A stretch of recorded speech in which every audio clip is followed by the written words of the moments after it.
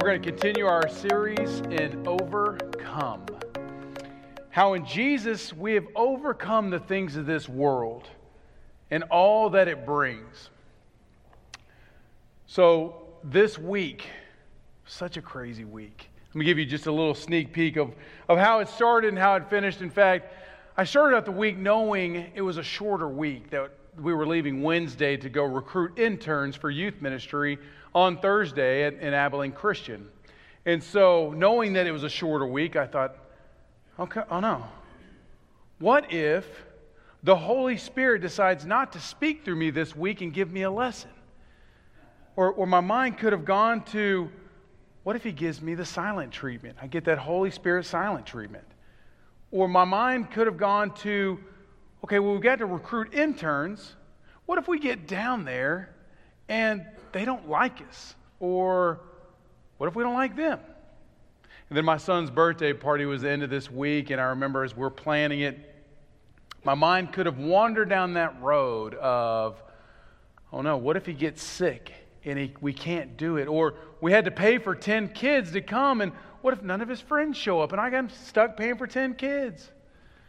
I could have worried all week long. In fact, I could have let Satan have control over my mind and my week, and it would have been so exhausting. It would have been so unfulfilling. It would have been a struggle and wiped me out.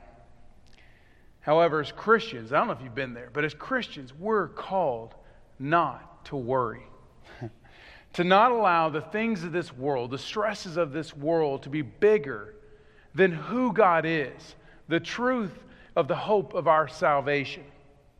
I love the story of this man that walked into work one day. He walks in and he's kind of dejected, and his coworkers kind of surround him and say, are you okay? And he says, well, I don't know. And they said, well, tell us what's going on. He said, well, okay, so a while back, a few years ago, my wife, I went home and she was whistling Tea for Two. And a year later, we had twins. He said, well, then a year later, I go home and she's watching The Three Musketeers on TV. And we had triplets a year later. He said, and they said, well, what's going on now, Bill? What's wrong? And he said, well, I went home last night and she's reading the book of Birth of a Nation. I love that story because imagine, your mind can just go down that road, and I can relate to that so much. So what is stress, anxiety, and worry? Stress is that feeling of being hard-pressed, pressure, or a really unpleasant emotion or feeling. Worry is when we have thoughts or emotions that are negative and repetitive, but in an uncontrollable manner. Basically, it's when we're faced with a challenge or the thought, right? The thought of a challenge, and we feel that we're inadequate for the task ahead. Anxiety is that emotion that is identified most with an unpleasant state of inner turmoil. Each of these emotions can go hand in hand, or they can show themselves in separate ways. So I decided, let me put this question out on my Facebook page. Love social media. In fact, to get lots of different answers, and here's some of the answers I got that week. It says, my children's future, being a good enough parent, safety. Will I lose my job? The death of a close family member or friend.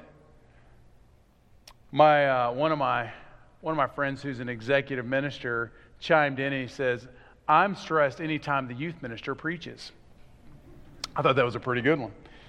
Other stresses mentioned were the future of our country. I looked up online because I'm kind of a list person. I'm kind of a weird, kind of geeky person that where I'm like, when they do top 10 sports players and stuff like that, I love to hear those. But I looked up online, what are some of the top list worries? And here are some of the things that they put out there. Paying bills or being in debt. Finding the right person to marry. Or, am I married to the wrong person? What do I do with my life? Do I spend enough time with my family? YOLO, or you only live once. FOMO, the fear of missing out. I love these acronyms. Sounds like PCYG. What comes after death? health, terrorism, addictions, and then they listed a number of other ones, but I thought those were the top ones and some of the ones that were most appealing, because when we talk to our students in youth ministry and we ask them, hey, how's your day going? How was your week? And they look at us and they go, oh, I'm tired. Or they say, oh, I'm stressed. And they start telling us about their week, and they start talking about these feelings of being overwhelmed and worried. In fact, we're raising a generation that has more affluence than any other generation. But it also has the highest rates of depression, anxiety, and suicide. And those are on the rise. So think about that. How do we help this generation turn the tide? Because they're a generation that has only known a world with terrorism. They're the post 9/11 generation. They've only known a world with an unstable economy. So how do we help them? How do we help them not be crippled with worry and stress and anxiety? Some of y'all, I'm looking out there and your stress and anxiety is already going up as I'm speaking. But you may, hopefully you're thinking right now, okay, God did not make us this way. Why do we have this emotion? What's going on here? Why do I even need the emotion of stress? But stress can be a good thing. There's a form of stress called eustress. It can push us when we're faced with an obstacle to help us reach down and perform the best of our ability when we need it the most. In fact, in basketball, I always think of the player that takes the game-winning shot. They're the clutch performer, right? Or the quarterback that's got to make the game-winning drive down the field with only moments left. He's the clutch performer. See, they take those stressful situations, and when your life and your stress is in balance, when those emotions are in balance, you take those stressful situations and it pushes you to perform higher at times. One of my favorite memories of this was our past spring season in baseball. I was coaching a little fourth grade baseball team my son was on, and we fought our way back in, and we're tied up going in extra innings. We're the home team. It's tied up. And we've got 2 on, man on second and third, and my son goes to the plate. As a father, you're kind of going, okay, here we go. And he gets up there, he gets in his stance, and then boom, hits one right in the gap between second and third, and we're cheering, and we score, and we win, and we're going home, and on the ride home, I asked him, I said, hey, it was a good hit. And he said, thanks. I said, were you nervous? And he goes, I was shaking a little. And I love that response, right? I mean, of the mouths of babes, right? Children will tell you what's really going on. He said, yeah, I was really nervous. But he took that stress, that emotion, and he used it to perform and win the game. So before we get upset with God about, God, why did you make me this way? Why did you put these emotions in me? We need to remember that we were created perfectly. We were created in such a way in His image for good, to do great things, but we have an enemy. Right, church? We've got an enemy. And he came to steal, he came to kill and destroy. And he's taken these God-given emotions and he twists them to use them for his doing, to do harm, to keep us from living out who we're called to be. Before we jump into our key passage tonight is going to be in Matthew 6, 25 through 34, which talks about worry. But before we get there, let's back up and look at what Jesus is doing here. What sets this passage up? In fact, we're right in the middle of the Sermon on the Mount, where Jesus is talking to his disciples and the crowd about what does his kingdom look like? And what does it mean to be a disciple in Jesus' kingdom? He talks about the Beatitudes, how to be blessed. He talks about loving your enemies, marriage and divorce, being salt and light, how to pray, and even more. But right before this passage that we're about to get into, he speaks of where your treasure is. He's saying you can't serve both God and money. Those who are so consumed and worried about their treasure here on earth, they're going to have problems. They can't seek first God's kingdom. They're going to be blinded to the heavenly treasure that's waiting for them. He says you can't serve God and money. But one of my favorite questions, and Gina knows this, I ask her this a lot, because we'll be on a date and I'll just throw this out there, and because I just like to see if her answers change at all. But I'll say, okay, if we won the lottery. Of course, my mom always reminds me, you can't win if you don't play, but I don't want to waste $1 and play the lottery. But if you won the lottery, what would you do? I love that question, because if you have this, unlimited amount of resources, or this big amount of resources, what would you do with it? And I started thinking, man, I would hunt a lot more. I would take my kids to Disney World and take my wife to Italy and take her to Hawaii. And then I started thinking, we like our neighborhood, so we'd stay in the same house. We like our school, so we'd stay there. We like our church. We like doing ministry, so I'd still keep doing ministry. I feel called to work for the Lord. And so I'm thinking, okay, so what would change? Why would I want to win the lottery? And then I get to the heart of it, and it's like, oh, I wouldn't have to worry anymore about money. I wouldn't have to worry about, if the car breaks down, where am I getting the money to pay for that? When my children have medical expenses, where's the money coming from? Well, I would know. I've won the lottery. Or, for people our age, thinking through, how do I send my kid to college, right? However, if I could sustain or support myself, would I remain faithful to the Lord? Would I rely on God for every decision? Would I count on Him and hold on to Him in all walks of life if I thought I could support myself, that I could take care of myself? In fact, in the Old Testament, I love reading through 1st and 2nd Chronicles and 1st and 2nd Kings, because you see these kings that God has put into power over His people, and He's blessed them with earthly riches. He's blessed them with wisdom. He's blessed them with resources. And He's saying, just serve me. Show these people who I am by how you serve and how you lead. And time after time, we see didn't always live out that way. In fact, one story in particular is King Asa of Judah.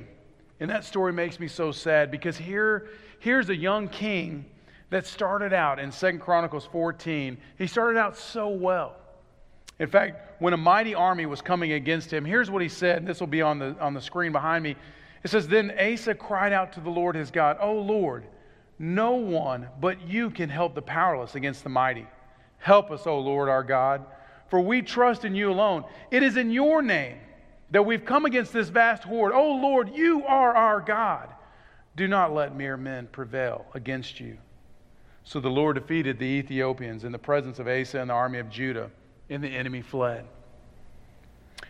One of the dangers of worry is when our hearts are more in tune with the things of this world than the things of God, or we focus on who is in control.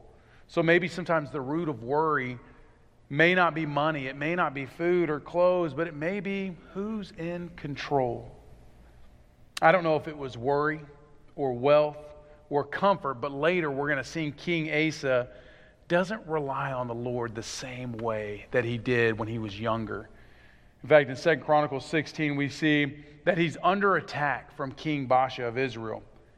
And instead of crying out like he did when the Ethiopians were attacked, instead of crying out to God, he goes and he recruits the king Aram. And he brings the Arameans over, and they relieve them of the attack from Israelites. And so, yes, they got relief from their problem. They were no longer under attack or under oppression of Israel, but God didn't get the victory. God didn't get the glory. The other kingdom did.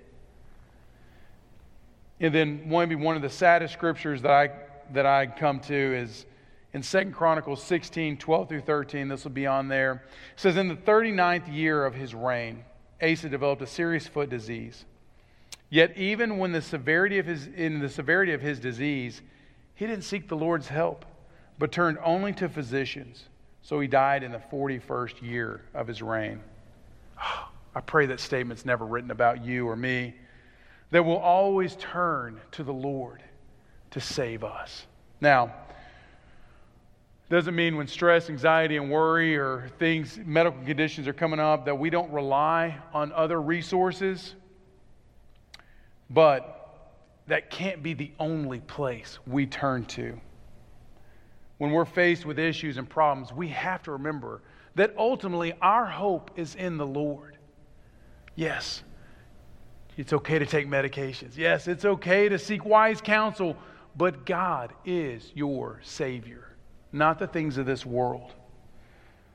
So with our minds now knowing that God must be the Lord of our life, that we're supposed to focus on Him more than anything else in this world, let's get into our passage here in Matthew 6, 25 through 34. It says, "That is why I tell you not to worry about everyday life, whether you have enough food and drink or enough clothes to wear. Isn't life more than food, and your body more than clothing?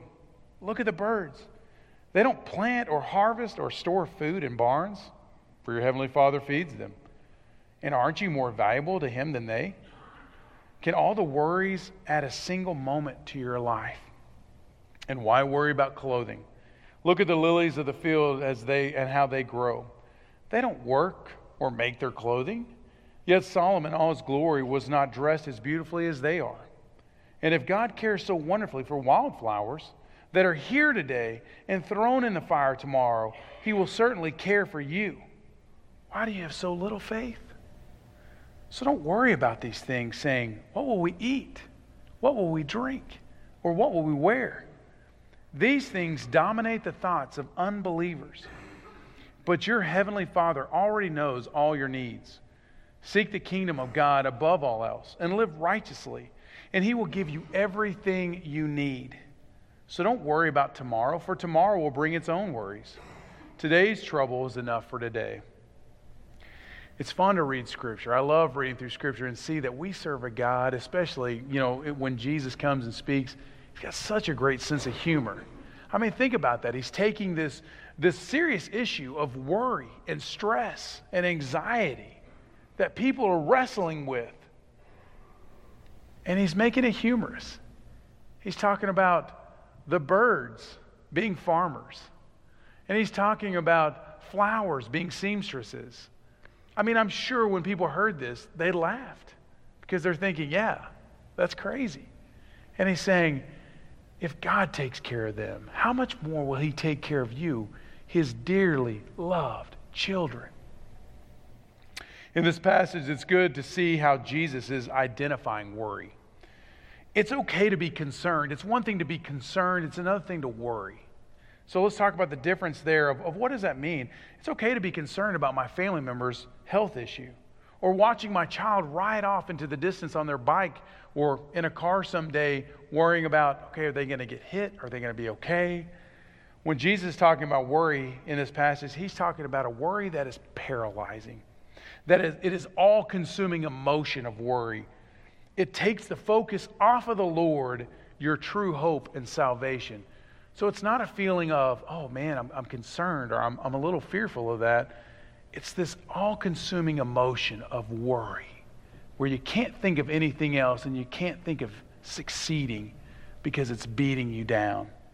Let's turn to Philippians 4 through 7, because Paul, I think, does a great job here taking this to the next level with the church in Philippi, to them to see, not to be anxious about anything. And he's going to take what Jesus is saying is just expand on. He says, rejoice in the Lord always. I will say it again, rejoice. Let your gentleness be evident to all. The Lord is near. Do not be anxious about anything, but in every situation by prayer and petition, with thanksgivings, present your requests to God, and the peace of God, which transcends all understanding, will guard your hearts and your minds in Christ Jesus. So first, Jesus is saying, this is not who you're created to be. In the passage of Matthew, He's saying, I didn't create you this way. Think about the way the birds and the flowers just live, knowing that God takes care, that God provides. He said, I didn't create you to worry. like Paul's saying, it says, don't be anxious, but give those to God. And that's what Jesus is saying is, don't worry. You're my dearly loved children. He said, you're not created to be consumed by these thoughts, to be consumed by worry. He's saying, if you allow your emotions of this world to overwhelm you, it will distract you and take your focus off of what it's really called to be on. When we worry in the sense that Jesus talked about, it can also hurt our health. In fact, stress, worry, anxiety are all linked to illnesses such as even the common cold, heart attacks, ulcers, mental disturbances, and even more. If we worry, it can take over and disrupt our productivity. Many times stress can help you kick it into high gear. I love people that procrastinate and say, yeah, I love to wait to that last minute, and that's when I do my best work. But if it's out of balance, if we let worry and stress get out of balance, it's unhealthy. It's not who we were created to be, because we can either be paralyzed and shut down and miss out on some of the great things that God is calling us. Or we can be so overwhelmed and do so fast that really we do a lot of things, but we don't do them well. Worry can affect how we treat others. When people are in stressful situations or worried about something, it can come out in anger or rage. It can lead you to shut down and not help others or listen to others.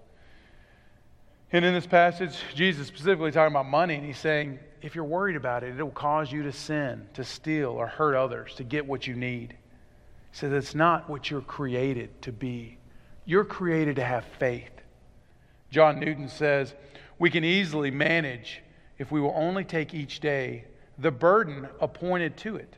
But the load will be too heavy for us if we carry yesterday's burden over again today and then add the burden of tomorrow before we are required to bear it. And I love that, because he's saying sometimes we can't leave stuff in the past. We keep dragging it along. But then at the same time, we're so worried about what's coming ahead that we just feel squeezed and pressured. We're worried about so much. The second issue I think of worry is that it takes the place of God. When we worry, we're not letting God be in control of everything. We're saying, God, you can have this, and you can have this, and you can have every part of my life except for this one part. I'm going to hold on to it, and I'm going to worry about it, and I'm going to wrestle with it, and I can't give it to you, God, because it's the one thing that if I hold on to it, I feel like I've got a little bit of control. You ever been there? And sometimes I worry about stuff, or I stress about things because I think if I worry about it, then I'm still got a little control. And God is calling us to let that down, to let it go, to let Him have control over every issue. He's saying, you of little faith, where is your faith? If the things of this world consume you to the point of that you're just dwelling on that and can't see God, He says, let it go. Stop. Let your faith grow and let God have His way. He says, stop. Don't worry about these things. He's saying, unbelievers run after these things, the things of this world.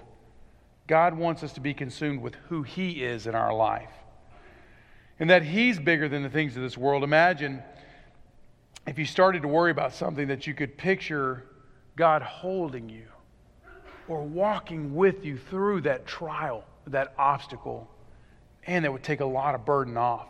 It would be like a peace that passes understanding, like Paul's talking about. But I think that's where we struggle a lot of times, is just letting God have His way. Do I trust Him enough?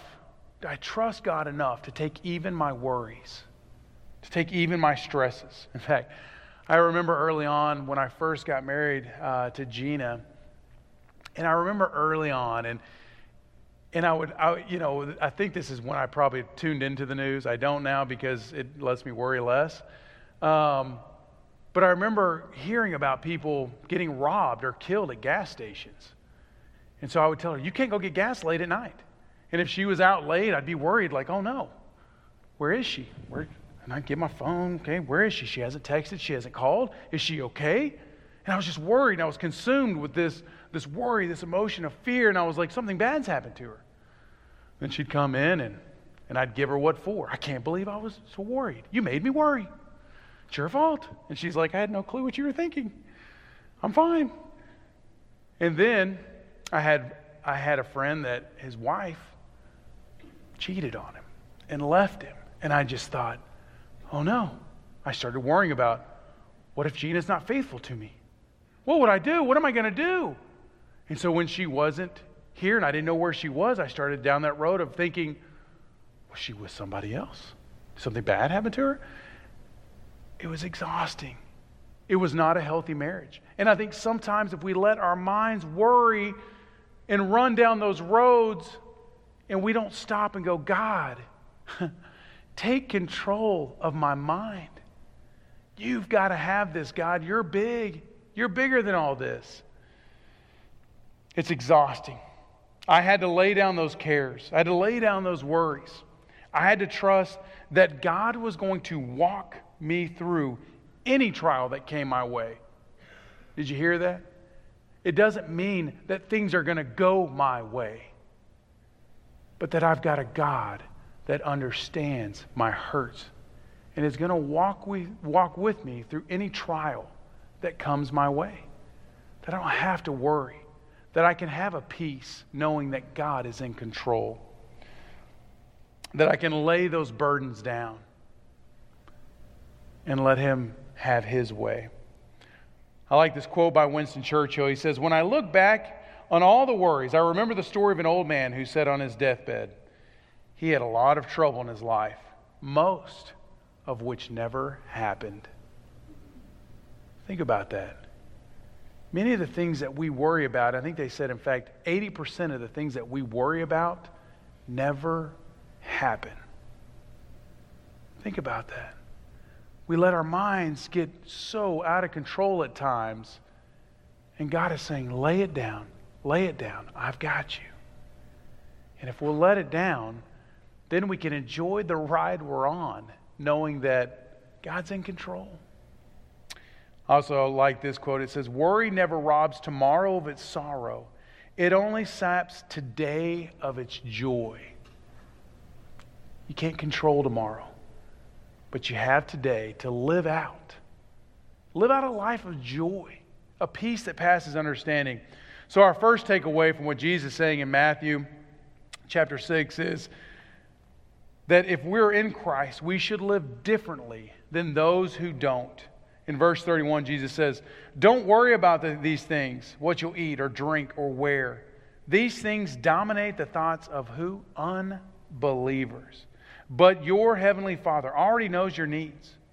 We must trust that God knows our cares and our needs and that He's going to meet those. And then Corrie ten Boom says this, worry does not empty tomorrow of its troubles. It empties today of its strength. Think about that. When our faith is in God, we know the ultimate victory is won. Our life doesn't end in defeat. And I think we must also be patient and wait on the Lord. When our mind starts going down a road that leads us to worry or leads us to anxiety, to remind ourselves, wait, God is in control. God, you have this. And the more times that we start giving Him those, and we start seeing, okay, yeah, I gave that to God, and I was able to enjoy my day more and have peace, and that the road that I'm on didn't fall out from underneath me. I still had sure footing. It was still stable. In fact, in Psalms 18:33, the psalmist says this, he's talking about God here, He makes my feet like the feet of deer. He causes me to stand on the heights. And I love it because if you've seen a deer can stand on the tiniest parts of mountains and run up and down. And you're like, wow, how do they not stumble and fall? And that's what He's saying is, when I walk with the Lord, that's the way my footing is. That I have that kind of strength, that kind of peace. The final takeaway tonight is that we're to seek His kingdom first. Jesus says, seek the kingdom of God above all else and live righteously, and He will give you everything you need.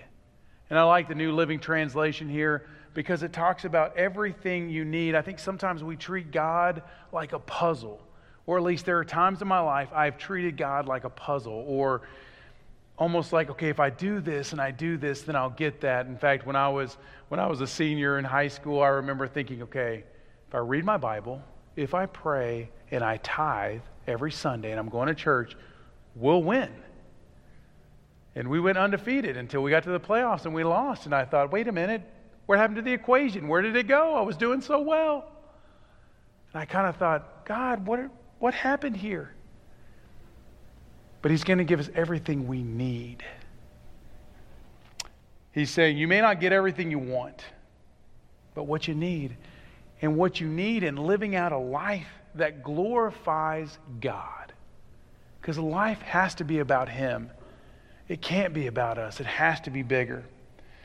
And Paul's saying, then I think you're going to understand the peace that passes understanding. Because when you look at Paul's life, being beaten, being imprisoned, many times being stoned to the point of where they thought he was dead, you would think, Paul, you have peace? You have joy? Don't you have a lot to worry about? And Paul's the one saying, no, don't be anxious. Don't be anxious. And he's writing it from prison. Don't be anxious about anything, but in everything, give it to the Lord. In fact, I like the Message translations of verse 6 and 7 of Philippians 4. It says, don't fret or worry. Instead of worrying, pray. Let petitions and praises shape your worries into prayers. I love that. Shape them into prayers. Letting God know your concerns. Before you know it, a sense of God's wholeness, everything coming together for good, will come and settle you down. It's wonderful what happens when Christ displaces worry at the center of your life. Whew, love that. So submit to the lordship of Jesus Christ. Who is king? Who's king of your life? Who is the ultimate control in your life? When Jesus is in the boat with His disciples and He's asleep, and the storm starts raging and coming on them. I remember the disciples going down. They wake Jesus and they say, Jesus, don't you care if we drown? And they're so worried because all they can see is the waves and all they can feel is the wind. And Jesus gets up and He rebukes the winds and the waves and He looks at them and He says, where is your faith? And I love their response is, who is this that even the wind and the waves obey Him? If God controls the physical winds and waves of this world, can He not control the winds and waves of my emotions? The winds and waves of my stresses and my worries? Can God have those? If I gave those to Him and I submitted those to the lordship of Jesus Christ, could He not give me the peace that He gave the sea that day? I had a coach one time, because I would make a mistake on the field and then I would get in this panic mode. It's like I was like out of body experience where I would just pace and I would worry. And he could just read me and go, okay, his head's not in it. He's worried that he's going to cost us the game. In every next play, he's thinking he's got to win because it's going to cost us the game. And so he would come up and he would grab me by the shoulder pads. He would shake me a little bit. He would go, hey, you're okay. Calm down. Everything's going to be all right. He would remind me who I am and what I'm called to do. And he would say, and you have the ability to do it. Tonight, I'm hoping this is your wake-up call. I'm hoping it's my wake-up call. That tonight, this is our shoulder shake wake-up call.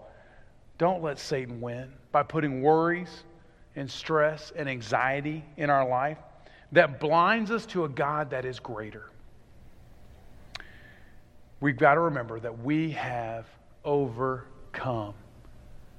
Now, if there's things in your life that you're anxious and stressed and worried about, I think you may have to think about medications to help get control of your mind back. You may need to go seek a counselor, a good Christian, godly counselor, Someone that is non-biased, that can sit and listen, help you think through. God has given us resources here to use. And that's okay. That's good. I think sometimes we think, wait, that's a bad thing. It's only bad when we only rely on those. When our true hope is not in God, not in the salvation, we need to be crying out, remembering and reminding ourselves each day that God Himself and the Holy Spirit lives in us. That God Himself dwells in us. That when He conquered the grave, that He came and made His home in us. And I hope that gives you strength tonight. And I hope that wakes you up knowing, okay, I may need to step back. I may need to get some professional help. I've got a church family that can walk with me. In fact, if you're carrying a burden tonight and you're holding on to that and you're saying, nope, I'm in control of this, I'm okay, I'm just going to hold on to it. Don't walk out those doors without finding someone and saying, man, can you walk with me? Can you help me? You're not called to do it alone. You have Jesus in you and you have Jesus around you because we're here to do this together. Finally, I love my pawpaw, and he loved Western movies. And it always made me laugh because he would watch the end of the movie first. And I thought, well, that's weird. And I asked him one time, I remember going, Pawpaw, doesn't that ruin the experience of the movie? The whole point is to get all stressed out during the movie and see that it works out in the end. And he sat me down and he laughed and he said, Brian, I like to watch the ending first. So then I can enjoy the ride that the movie's about to take me on. Church, let's remember the ending to our story. That we are victorious. That God conquered sin. That God conquered the grave. That we don't have to worry about tomorrow because He is taking care of our tomorrow. Doesn't mean things of this world aren't going to come up and cause stress. But we must be reminded of who is in control. And when those waves and those winds start blowing, that we hit our knees and we submit to His lordship and say, God, this is bigger than me. I lay this at your cross. Take it up. Because John 16:33, Jesus reminds us, I have told you all this, that you may have peace in me. Here on earth you will have many trials and sorrows, but take heart because I have overcome the world. So let's start tonight. Start laying down your burdens. Start laying down those worries. In fact, let's lay them down now as we stand and sing.